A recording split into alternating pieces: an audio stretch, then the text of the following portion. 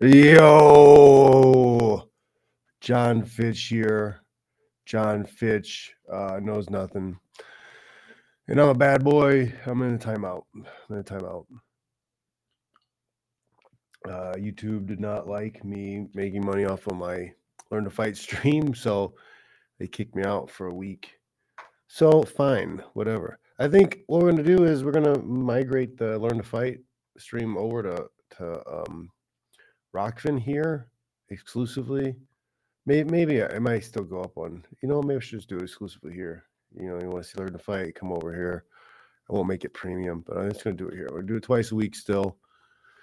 Maybe we'll even do it more. Maybe we'll do more than twice a week and just keep pumping them out over here because it's stupid. Like they're trying to make self-defense illegal. They have BS excuses about the youth, but I don't know. There are fights, and then there's excuse me. There's UFC dirty bathwater stuff to talk about, right? Because they unsealed some docs, they declassified some of the names or whatever, and you can see now what some of the stars were making, what numbers were real and what was made up and BS. Those people, a lot of wrong people because they were severely underpaid. The documents show. And then I'm also going to talk about some of the other financial stuff that's come out, and it's so stomach turning. Like it's hard to believe these people aren't paid. That posters that say the stuff they say. Right? They're just drinking so much of the Kool-Aid, the UFC promoter Kool-Aid, that they just repeat it, even when they're looking at an article and information in front of them that's telling them that they're wrong. We get some of the financials about Bellator and Strikeforce from the 2010-2016 time period, and we kind of see how they were doing financially, where they were making their money, where they were losing their money, and how much they were paying their athletes. That's really interesting stuff. We'll get to that towards the end. First, we're going to talk about there was a fight night, and there were some decent fights. I think notably man, I can't pronounce any of these people's names. KU Fernandez and Mark Decasis. Fantastic fight. It went to a decision, but this was the multi-tier type fights I like. They're on the ground, they're on their feet, they're throwing hard punches, they're doing good work. I could honestly have called that a either way. Either guy I could have had pick and win in that fight. I can't say necessarily that it was one-sided anyway. I would probably have to seriously look back and watch it a second time because there were a number of nice transitions and scrambles in that fight. It was a good fight, man. Diakasi, am I saying it right? Diakasi, he's always in pretty exciting fights, and Fernandez looked great. Even in the loss, he looked really good. Angela Hill doing her job as the gatekeeper, shutting the door on Gomez, shutting it hard. You got somebody who's 8-2 coming in there, much younger, and Angela Hill was 15-13 at the beginning of that. She was almost 15-14, and she held her ground, shut the door on Gomez. I don't know what's next for Gomez. She might have to go back to where she came from. The light heavyweight fight. It's always great for the big guys to get in there. Brakauskas and Petrino. Petrino is a monster. He is. He looks strong. He's big. Brakauskas was doing all right for a moment, but there was a period of time. There's a second where Petrino just said, "You know what? I'm just going to grab you by the legs and throw you down," and he did effectively. Big, strong guy. I don't. That's the first I think I've seen him though. Petrino. This is his first year. What's he got? He's got Turkalj. That's right. I remember him fighting Turkalj. Then Pacino. I don't think I saw that fight. Now this fight with Koskas. Let's see. Okay, 3 fights in a year, 3 wins.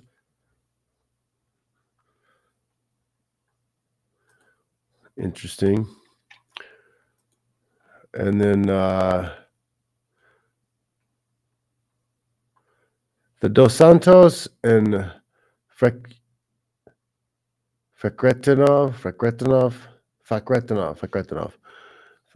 Good fight. Fakretinov is tough. Was it really a draw? I got up and I thought Fakretinov won that. I went to the bathroom. What was the I guess was it an even round somewhere? Which round was even? Even 9-9 round or something? But I had all the way up until the very last, stretch. Fakretinov I thought was doing really well. Dos Santos was tough, but Fakretinov's long arms, his ability to grapple, he's a little reckless with the punches. He's a little reckless, unfortunately, and that I think caused problems for him. But yeah, I guess it was a draw. I did not surprise ending for me because I thought Fakretinov did enough, but it was so close because just right at the end, Elizeu Zaleski Dos Santos was starting to put the beat down on Fakretinov. I will say though, I don't think Fakretinov was that damaged by it because honestly, he was like looking for the clock. He was getting hit, but I don't think it seemed like the punches were doing that much because it didn't really slow him down. It was weird. It's kind of like a Night of the Living Dead type thing. He just kept moving. Didn't matter how hard he got hit. Well, yeah, that was a good fight. I don't know. That's one of those tough ones because both guys are tough. They're both coming up, trying to make some noise. And what do you have them do a rematch? I don't know. And at welterweight, you need some new blood at welterweight. You need some people to mix things up. I say Renat needs to fight somebody more named, give him a Gilbert Burns or something.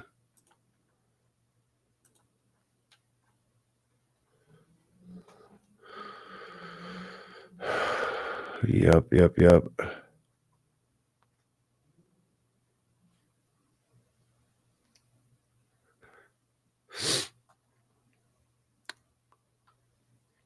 Yeah, it could be before his new contract, massively underpaid. I think you're right. I can't. Hamzamir is up on Rockfin in the comments. I don't have a way to share that on my other screen or this main screen. They're not linked.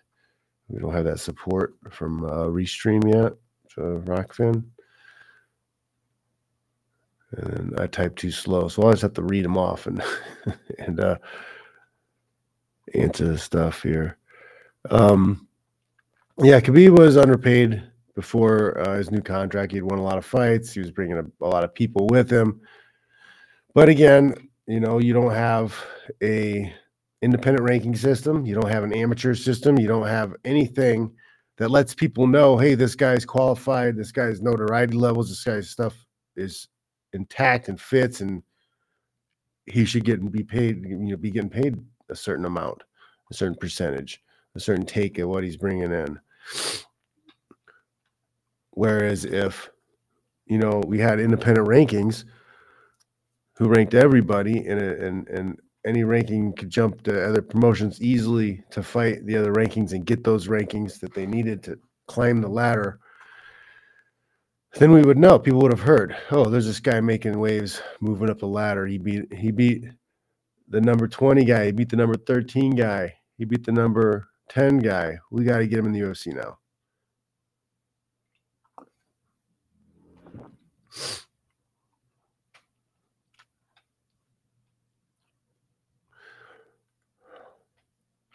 Yeah. Well, I wouldn't say friends, right? Zamir is saying after the Conor fight, Khabib became friends, and he is protective of the UFC now, unfortunately. I don't believe that they're friends, and I don't think he's protecting the UFC. I think he's protecting his fighters, his family, his guys that he's bringing up to fight, because that's still the way. That's still the way to fight. That's still the plan. It's still Father's plan. And that means he has to deal with dirty business, and he's probably doing his best to protect his people. I don't think he's protecting Dana and the UFC. I think he's trying to protect his people so that they continue to have a pipeline into big fights and make money. You know, I think he's one of the guys too that I think would benefit greatly for the changes that are coming from the lawsuit, because he's promoting now, and if his guys can get ranked and leave the UFC and keep their rank, how do you think that would bolster his promotion? Pretty damn good. If Makachev is the champ and his year-long contract comes to an end, and he's like, hey, I want this much money, UFC, and they're like, nah, well, you're not worth that. We're not paying you that. He's like, okay, signs with Khabib. He goes, fights Eagle FC. He's the number one contender in the world. He can fight for the Eagle FC title, first fight, and now he's title holder over there. Still number one guy ranked in the world. Everybody from all the other promotions are going to want to try and go and fight him there. What's the problem? Oh, we don't like fighters having rights and freedom to actually go out and make their own way. We want them to be servants. We want to tell you what to do. Get out of here.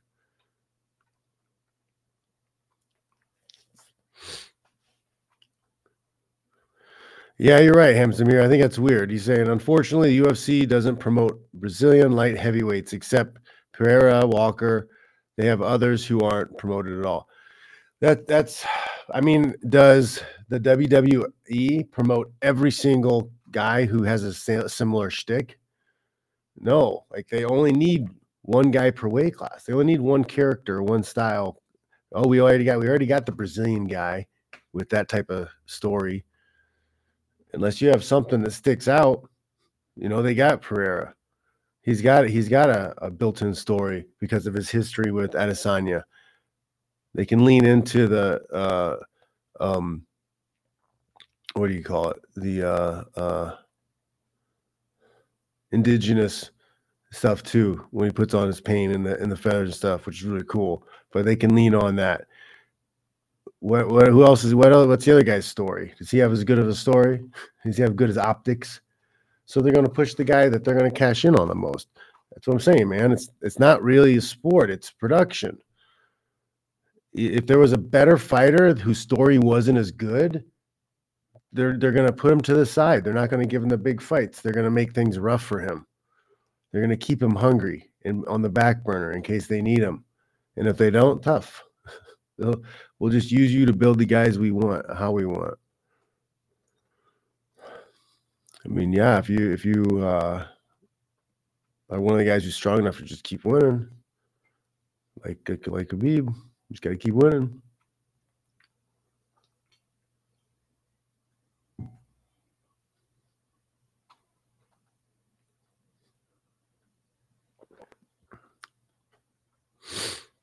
Yeah, he's using his weight because he's there, and he's got Ali Abdelaziz. He's got a bunch of guys underrepresented. He's represented. So yeah, they're pushing their guys hard to the UFC. They got guys everybody everywhere, man. They're when you have these huge conglomerate organizations that manage a buttload of people all at the same time. That's weird, man. It's a ugly business. All right, so we're going to the main card. Elves Branner and Krzyzewski, pretty good fight. pretty good back and forth for a minute until Brenner landed that crazy punch that he wung it huge, and he caught him just like above the ear, right on the ear. It was wild because it wasn't super clean. He just sniped him right on that ear, and that was enough to just discombobulate the central nervous system, shut the computer down, had to reset real fast. And Kanan, he did a faceplant, pretty hard faceplant. Quite the knockout. Elvis Brenner. I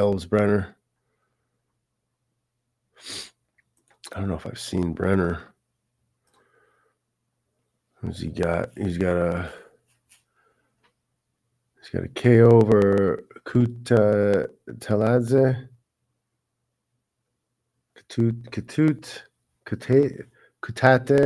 Kutateladze. He's got a KO over him, and then this is his second fight. He's got 2 KOs. That's a round 3 one. So, guy's got some power. Or is that accuracy? Is he just good at sniping people behind the ear? The Abus Magomedov and Chao Buharalo. Good fight. I don't know. I'd have to watch it back a little bit. Did I miss a little something? I thought Abus did good. I might have missed some control somewhere on the ground. But Rallo, I've said the same thing for a lot of his fights. He's good on the ground. He's good at those positions, but he needs to find damage. He needs to do the damage. He needs to sneak the elbows in. He needs to do the ground and pound. He needs to find it. Always busy. Even if he's holding a position, he's got to be hitting body and dropping elbows somewhere, knees at the body. You gotta take every opportunity to work the guy as much as possible in those positions. I should know. I got like over 2,100 significant strikes in the top 10 all time with only 18 fights. Everybody else has more fights. Heavyweights, like watching the heavyweights, always big power. But this fight, man, I felt like could have had a lot more oomph. Could have had a lot more. Could have gone a lot more places. Could have done a whole lot more.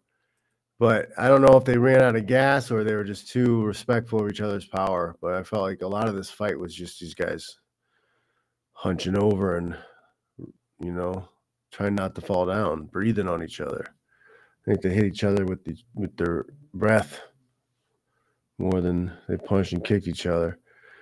There's a couple flashes of goodness where some guys land some big punches. Fiera, he did land a little bit of a head kick once, but I didn't see any significant damage throughout this whole fight. I don't know if the guys just got tired, got gassed out. I don't think San Paulo's at an altitude. I don't know. The co-main event. This was a really good fight. This was cool. This was a good fight, and it was Bonfim and Dalby. Bonfim, he needs to train with Bravo and show him some of the ground and pound positions, and because he's always working for those dominant jiu-jitsu type positions, but he's landing in the transitions. He's landing the punches, landing the elbows. He did good. Dalby took a facial beating, an external beating. They were saying damage, but I don't agree with their definition of damage. When they say damage, they say, "Oh, he's bleeding or he's swollen." That's their damage. You look at the damage done. Some guys just bleed a lot. To me, damage is when you make a noticeable change in behavior. Your head snaps back a lot. You stumble. You have to switch which lead leg you have because one leg is hurt and you've got to hide it and protect it. If you get hit in the body and you wince and you're protecting your body, like those are noticeable changes in behavior that make me say, "Oh, that was a damaging blow. That did damage to him." just bleeding from the nose, bleeding from the lip, having swelling, that doesn't really do it for me. I'm sorry. I know it looks bad. A lot of people will say, "Oh my god, look at the swelling and the split lip and the whatever." And it's just like, yeah, but like if they are still moving forward, if it didn't look like it changed their trajectory, I don't really consider it damage. It's superficial. I don't think superficial stuff counts. And Bonfin did a lot of superficial stuff to Dalby, I think, because Dalby never stopped moving forward. His pace maintained. He might have gotten bad positions. He might have gotten hit with something clean. I'm not saying there wasn't any damage done. I'm just saying the way they were using it, just because his face was bleeding and messed up, I don't think, because he was still moving his head and still coming forward whenever he could. That to me is not a damaged person, right? That is somebody who is bleeding a lot. But some people have soft faces. Some people bleed a lot. I really believe that. If you hit the Terminator a bunch of times and his skin's falling off and he's bloody, did you really damage him? It's superficial. No, he's still coming forward. The Terminator's coming to kill you. It's in the name. He's terminating you. So I don't think a little skin work necessarily constitute damage. It's not enough for me. It's not enough for me to like say this guy's messed up. Now, some people, when their face gets damaged, like, and their heads are snapping back, like you see behavioral change. You do, you really do. Who is it? Like Joanna, right? When she had the swollen head, yeah, that's superficial, swollen thing. But I feel like you could see it in her eyes. And she's like, "Oh, this is my head fucking hurts." Like it hurts. And I think slowing down from something like that, and you can just see it in the back of their head that's bothering them. That's damage. But I just saw Nicholas Dalby hitting the gas and pushing through. Just saying, I think he was in that fight and would not let go of that fight throughout the whole thing. So I think that was amazing that he finally got to that position where he compiled enough of the combinations to get Bonfim out of there. That's a solid win over a really tough fighter. What do you guys think next for Dalby, huh? That's pretty good.